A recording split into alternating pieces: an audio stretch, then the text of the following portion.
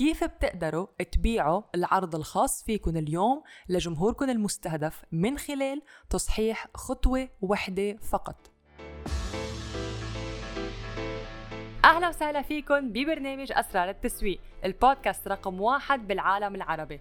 سارة الرفاعي معكن، رائدة أعمال ومسوقة إلكترونية. تابعوني كل أسبوع مع نصايح وقصص جديدة اللي من خلالها بشارككن خبرتي ومعرفتي بعالم التسويق وريادة الأعمال.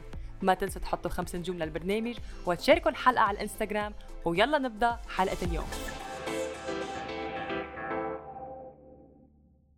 كتار اليوم بيسألوا سارة كيف بدنا نبيع عرضنا اللي بدنا نقدمه لجمهورنا المستهدف من بعد ما اشتغلنا عليه وحطيته على موقع إلكتروني وعملت التصميم، كيف بدي بيع هذا العرض؟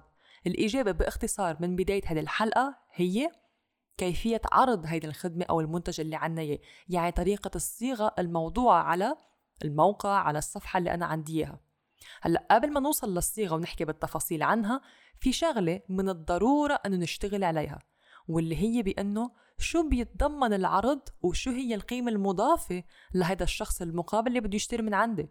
ليش هذا الشخص بده يجي يزور موقعي يشوف الصفحة عندي بده يشتري؟ بدي لاقي له سبب، بدي اشوف شو القيمة اللي عم ضيف له اياها لحياته المهنية، حياته الشخصية، ايا كان.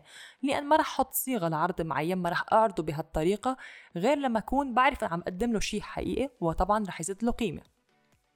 خلوني اشرح لكم هاي الفكرة من خلال تمرين صغير كأنه، أو خلال سيناريو صغير نعمله أنا وياكم لبيع خدمة موجودة اليوم كتير بالسوق، خصوصا بأنه بعدنا ببداية السنة. فمع أهداف الجديدة New Year's Resolution أكيد شفناها هيدي الإعلانات أو هيدي العروضات بشكل كتير، واللي هي بمجال الرياضة.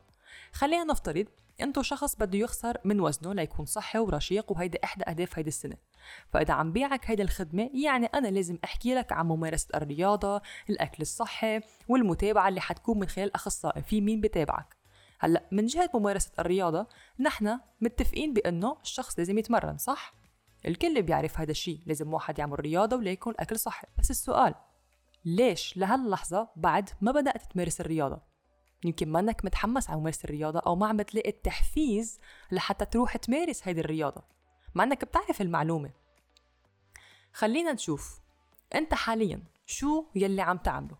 مثلا هلا عم تجي على البيت تحضر تي في ترتاح كل الوقت، يمكن بتروح بتقضي مشاوير، ما بعرف، بس غير ممارسة الرياضة في منطقة راحة هلا أنت موجود فيها.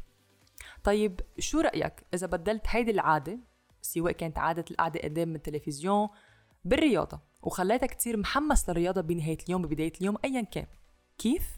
هون ساعتها رح يجي دوري كمقدم للخدمة. شو بنستنتج هون؟ من بعد هالسيناريو أنا سألت بعض الأسئلة، ولاحظنا بأنه الشخص بيعرف لازم يمارس الرياضة وأكل صحي، بس في شيء ما عم بخليه يمارس الرياضة. يعني هو بيعرف شو لازم يعمل بس ما عم يمارسها. فأنا دوري مش لحتى بس اجي دربك وتجي تعمل رياضة بالجيم أو بالبيت، بل اجي اني حفزك على ممارسة الرياضة وتستمتع فيها وما تحسها واجب لازم تعمله. فأنا جاي هون حتى حفزك، يعني من البداية عم بلش هون من تحت الصفر لحتى خليك انه ادعيك تعال مارس الرياضة. شفتوا كيف هون الفكرة؟ هو نفس الهدف النهائي، بس بدنا نغير الصيغة ونسلط الضوء على المشكلة الأساسية لحتى نوصل للهدف. بس لو أنا قلت رح أجي أعلمك رياضة، هيدي هي. لو اكتفيت بأنه تعا أنا مدرب رياضة رح أجي أعلمك رياضة لحتى تكون جسمك رشيق. ما نحن كل يوم بنشوف مختلف العروضات وبنسمع مختلف العروضات على النوادي الرياضية والبرامج الرياضية والتطبيقات. مارس الرياضة بهالعدد الدقائق بالنهار لحتى تكون رشيق، يكون عندك 6 باكس، كل هيدول. بس لما أنا أجي أحط الصيغة مختلفة وأجي أكون عم اشتغل من نقطة رئيسية بأنه أنا جاي عم حفزك لتمارس الرياضة لحتى توصل للهدف، وبالنهاية رح توصل لهدف النهائي. شفتوا كيف طريقة التفكير وكيف مثل ما نقول فكينا هيدي المشكلة لقطع صغيرة؟ فلذلك طبعا هون ما نحكي عن هيدي الخدمة بتتضمن القيم اللي حتساعد من خلالها الشخص انه يوصل لهدفه. فطريقة تقديم العرض مهمة، لأن هي اللي بتخلي الشخص المقابل يقول نعم أو لا، أو يتحمس انه يشتري أو لا العرض اللي انت عم تقدمه. شوفوا، في شخصين من نفس المجال بعرفهم، واحد منهم أول شخص بيقدر يبيع عرضه الخاص، والشخص الثاني لا، ما عم بيقدر، مع أنه يعني الاثنين عم بيساعدوا على حل مشكلة كبيرة. بس أول شخص قدر يقدم عرضه بطريقة أنه يسلط الضوء على المشكلة ويبين أهمية الحل المطروح من قبله هو والتحول اللي حيصير من بعد الشراء. والشخص الثاني ما عم يقدر يبيع لأن بس عم يسمي شو بيتضمن العرض بالداخل بس من دون تسليط الضوء على المشكلة الأساسية والحل اللي هو عم بيقترحها، مع أنه في طلب بس الصيغة الموضوع على الصفحة عنده ما شجعت على أنه الشخص يتحول إلى زبون عنده. مثل تاني، لنفترض أنت مصمم مواقع إلكترونية واليوم نعرف في طلب على هذا الموضوع. فيك تعرف عن حالك بأنك بتصمم مواقع لمتاجر إلكترونية أو أنك شركة مثلا بتصمم هيدا الشيء مثلا، بس هيك أنت عم بتحط حالك مع الجميع الموجودين بالسوق وما في شيء فريد من نوعه يخلي الشخص ياخد خدمتك إلا إذا كان السعر اللي طلبته رخيص أرخص من شركة أخرى.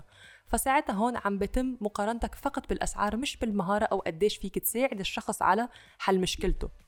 بينما إذا غيرنا الصيغة وقلت إنك بتصمم مواقع إلكترونية لأصحاب المتاجر الإلكترونية اللي بتساعدهم على زيادة مبيعاتهم بنسبة 40%، هون فرجيت مهارتك والنتيجة اللي حيحصل عليها الزبون من خلال خدمتك. طبعا أنت ما فرجيت بس بأنه أنا مصمم مواقع إلكترونية بس، كمان هذا التصميم وكيف أنا رح أعمل لك هذا المتجر الإلكتروني رح يساهم على زيادة مبيعاتك بنسبة 40%. فأنت هون ساعدت هذا الشخص على الوصول لهدفه. فشفتوا كيف الصيغة بتأثر على تسويق الخدمة اللي عنا إياها، على إقناع الزبون كيف لحتى يكون عم بيقدر يشتري العرض اللي خاص فينا. فقبل ما نلجأ لحملات تسويقية ودفع مبالغ كبيرة عليها، خلينا نركز على الرسالة الرئيسية والهدف الرئيسي لعرضنا الخاص لحتى نعرف كيف نكتب الصيغة التسويقية. وأكيد ما تنسوا مع قيمة حقيقية، يعني فيكم تقدموها عارفين رح تضيفوا هيدا القيمة، رح فيكم تعطوه إياها ويستفيد وحيحصل عليها الشخص المقابل لما يكون انضم أو لما يكون اشترى هيدا العرض من عندكم. شكرا لاستماعكم لحلقة اليوم من بودكاست أسرار التسويق. إذا حبيتوا الحلقة شاركوها معنا على الإنستغرام ستوري، اعملوا لنا تاج ونحن منعيد نشرها، وما تنسوا تحطوا 5 نجوم للبرنامج، وأنا بشوفكم بالمرة القادمة.